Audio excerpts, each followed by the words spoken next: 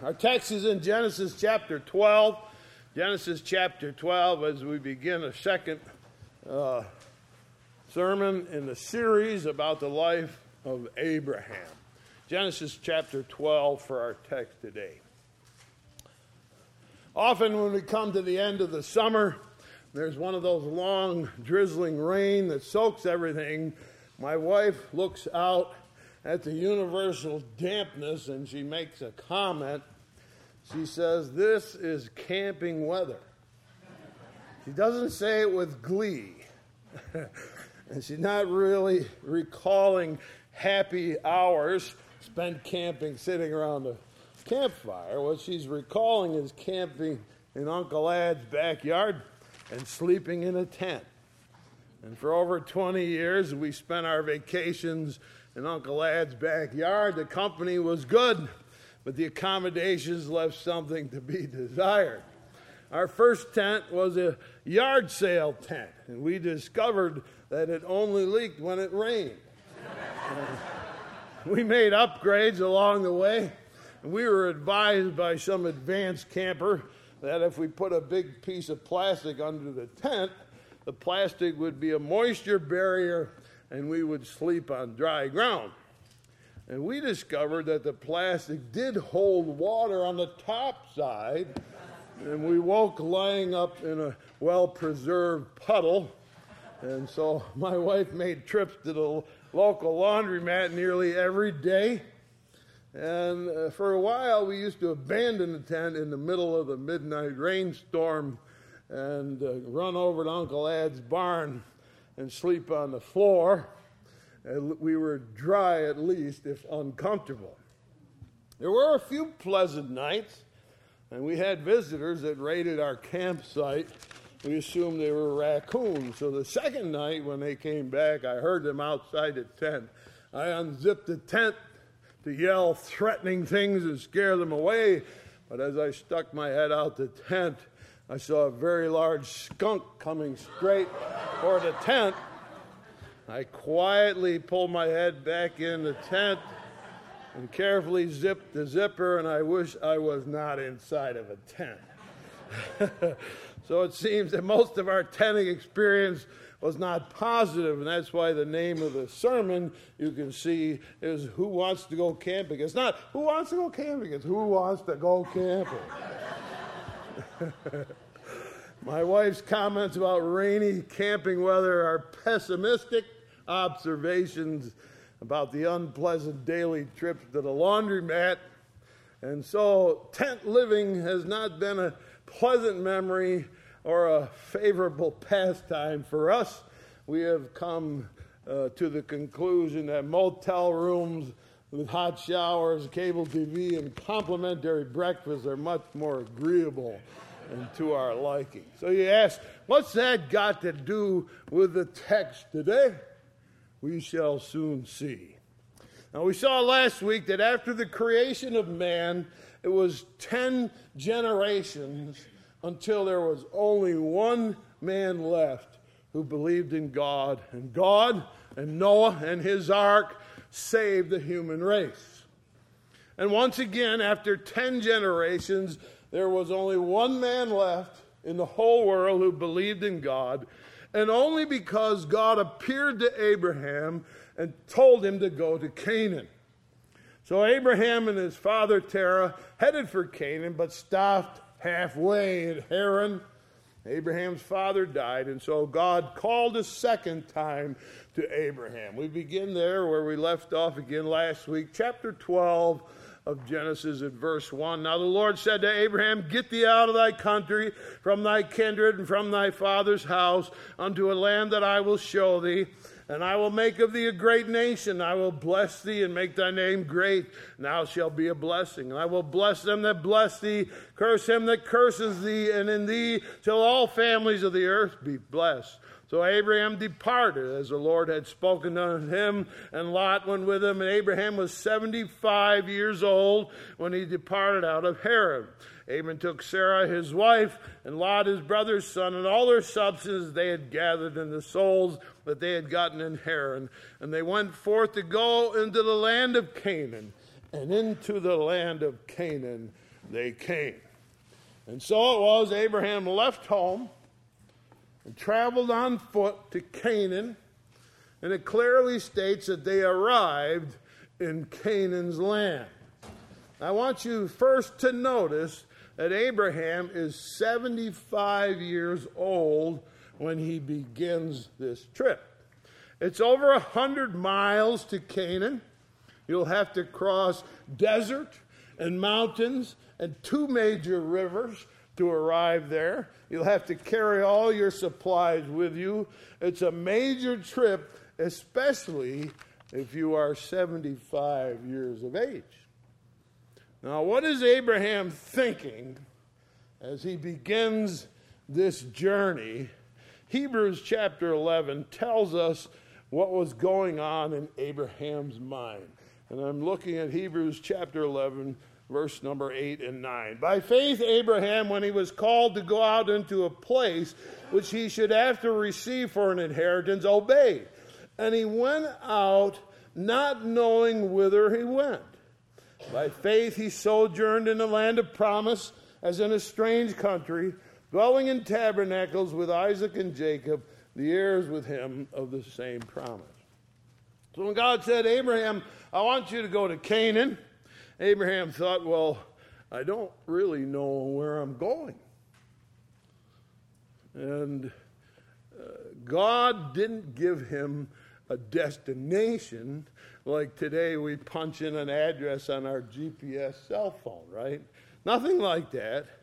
Well, it's a pretty big place. God said, go to Canaan. So where exactly should I go? And God said, never mind, just go. And then it says, he sojourned living in tabernacles. And we're going to change that from Old English to Modern English. And we put it in Modern English, we would say, he wandered aimlessly. That's what sojourning is. He wandered aimlessly. And he was living in tents. That's what tabernacles were, tents. Something I gave up years ago. And as my wife said, this is camping weather, you know. Abraham is 75 years old, and he travels, wanders around, living in a tent. Now, his tents were black, made of camel hides, hot in the summer, cold in the winter. And I want you to look back at exactly what God said to Abraham back in verse 1 of Genesis 12. Lord said unto Abram, get thee out of thy country, from thy kindred, from thy father's house, unto a land that I will show you. God said to Abram, come on over here. I want to show you something. I want to show you this. He didn't say to Abraham, come and see your new house. Didn't say that. Didn't say, come to this beautiful piece of property that I've reserved for you. All God said was, come over here, I want to show you something. That's all he said. Now, chapter 12, verse 6. Abraham passed through the land to the place of Shechem, unto the plain of Moreh, and the Canaanite was in the land. And the Lord appeared unto Abram, and said, unto thy seed will I give this land. And there he builded an altar unto the Lord who appeared unto him. Abraham, you see this property? I'm going to give it to your offspring. So my question would have been, okay, God, that's for my descendants. Where do I go? It says in verse 6, the Canaanites were in the land. Now, Canaanites were notorious. First, for having walled cities, because they were so violent that they would be destroyed by each other if they had no defenses. They built walled cities all over the land of Canaan. They were also notorious for their evil forms of idol worship. It was these Canaanites who worshiped the sun and the moon, and they worshiped fire. It was these Canaanites that first thought of sacrificing children to their God by tossing them into a burning fire. They are an evil and degenerate people. You sure don't want them for neighbors. And neither do you want them for landlords. So let's stop and think about Abraham. First, God said, leave home.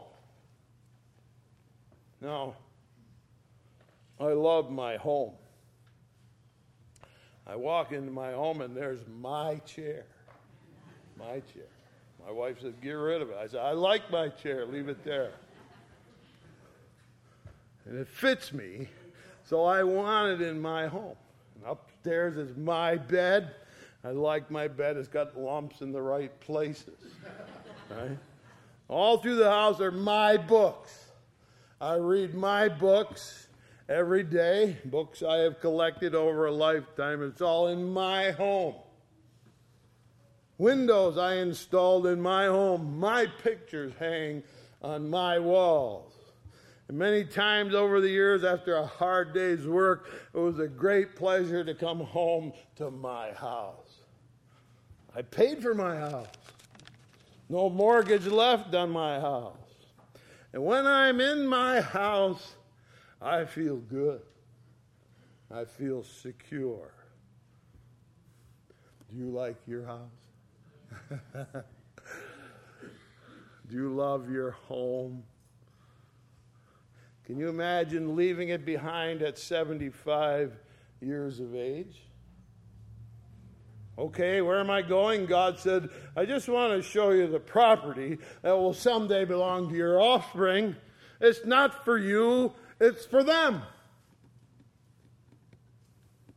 So at 75 years of age, you leave everything behind, your favorite chair, your favorite bed, your favorite location, and you spend the rest of your life living in a tent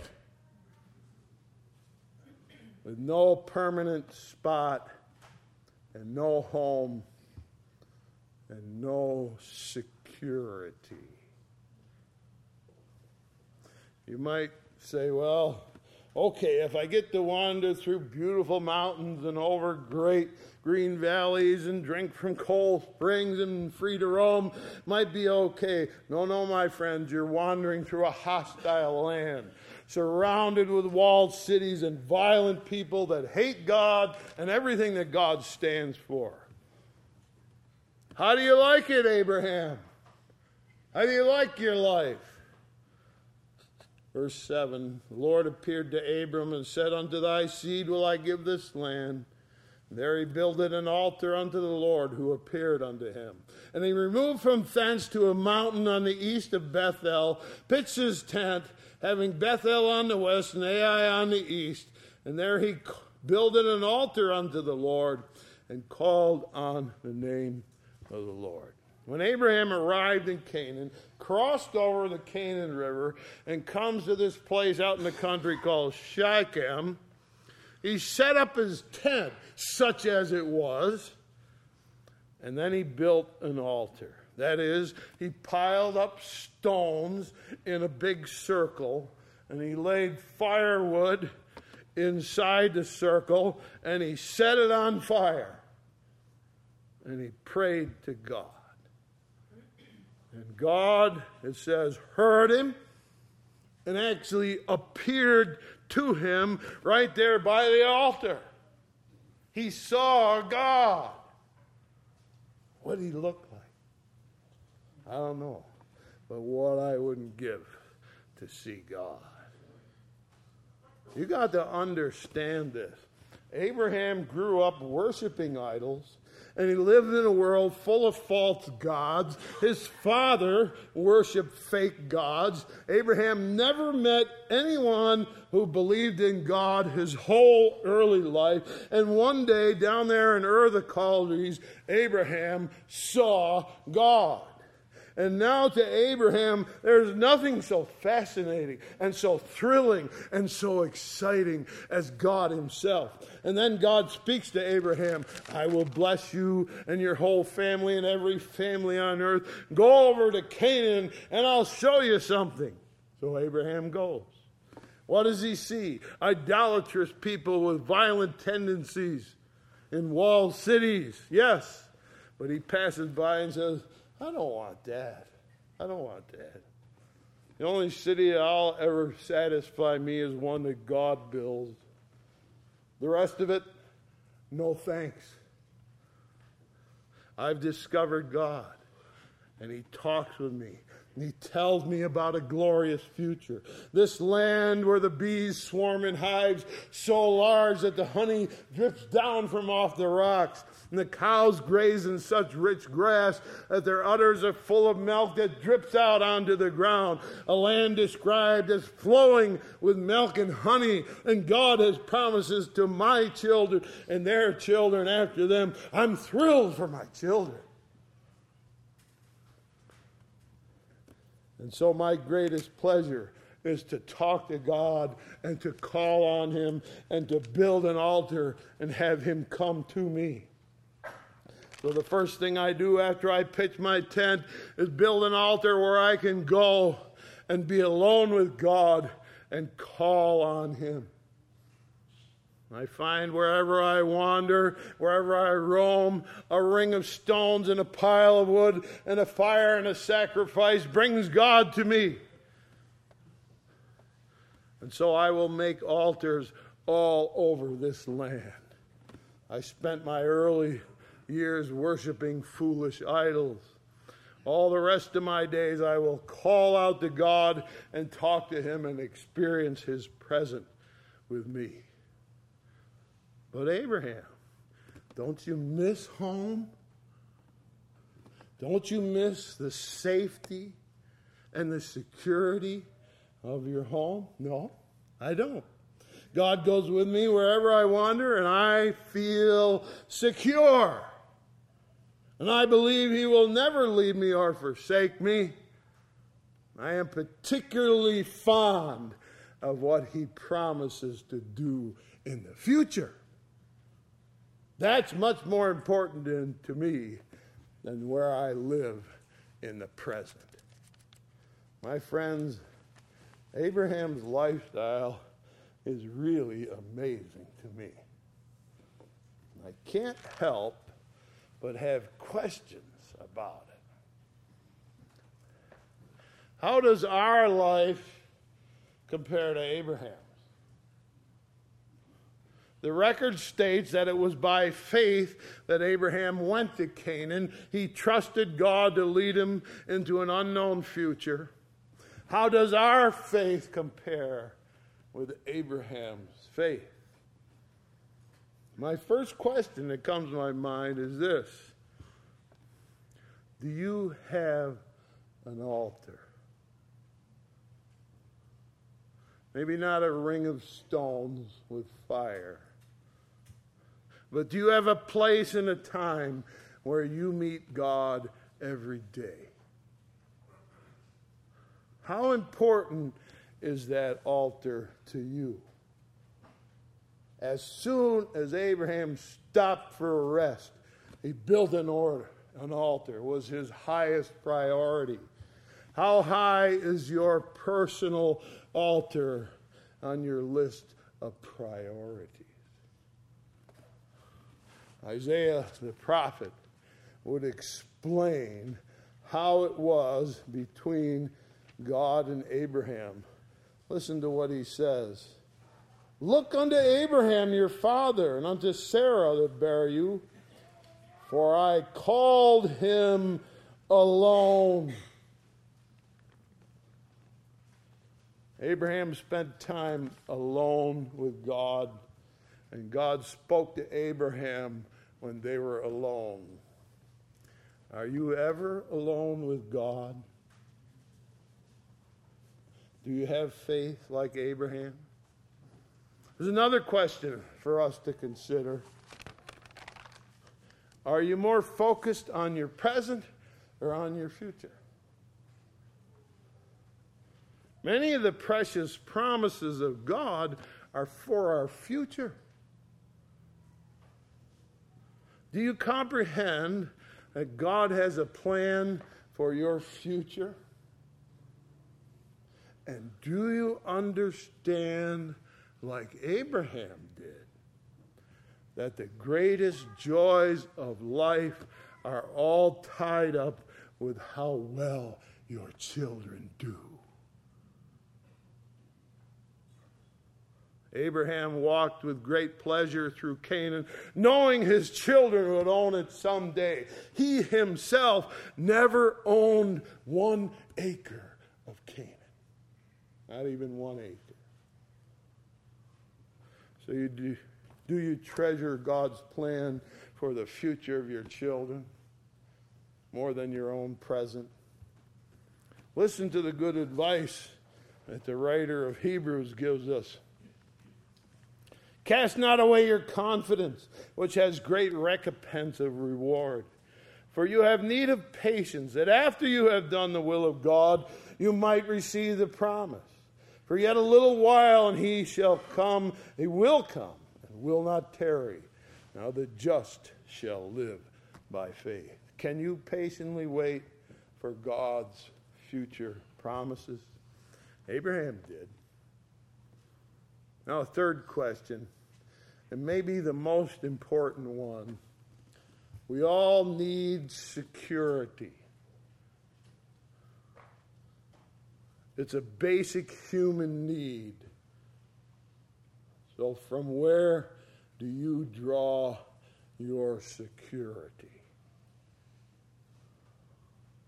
If my life flows along quietly and everything goes perfect, then do I feel secure? What if it doesn't? We live in a world full of chaos and uncertainty. Did COVID disturb your life? Did it make you insecure? Does inflation rob you of your security? Abraham gave up his home for a tent. He felt much more safe and secure doing the will of God, living in a tent, than he did staying at home. Over and over again in my life, I've seen people spend a lifetime building their houses with no time for God. And it's no security when you come to the end of life. You can't take it with you.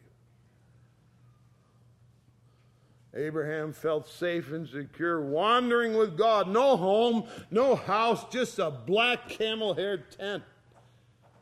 No deed to any property, a wanderer. But my, what a happy wanderer he was. He had discovered that God was real, and all his security came from knowing God and talking with God face to face. Do you feel secure just knowing God? Abraham did. And one more question. Abraham lived in a world that was hostile towards God. So do we. The government, without hesitation, closed down our churches, at the same time guaranteeing the liquor stores would indefinitely remain open. The government defends abortion, celebrates homosexuality, turns criminals loose on our streets. We live in a world hostile to God. Abraham, in that hostile environment, built an altar and got close to God, and he ignored those walled cities. Does this anti-Christ world make you draw closer to God? Do you have faith like the faith of Abraham? My friends, the just shall live by faith. Will you grasp hold and cling to him with all your strength for all of your security? My prayer is that come what may, we will find God so fascinating and fulfilling that we'll trust him completely. Let him be our home. Let him be our safety. Let him be our security. And so we learn from Abraham how to live. Next week, God knows Abraham's heart desires, and watch as God gives Abraham the one thing he really longs for. Next week, more of Abraham. Shall we pray? Dear Heavenly Father, we thank you for this man who thought you were worth everything, and that just knowing you was the best thing in this world. We agree. Help us to find our security not in the things around us, but in God being near us and close to us. May we draw nearer to him. Teach us the value of that as we go through our lives and in the hostile world that we live in. Bless us. Make us one of your children with the faith of Abraham. We ask this in Jesus' name. Amen. Closing, I'd like you to turn your hymn books to 241, hymn number 241. Standing as we sing in closing, draw me near, precious Lord, to thy precious bleeding side. Standing as we sing 241, draw me nearer. Page 241.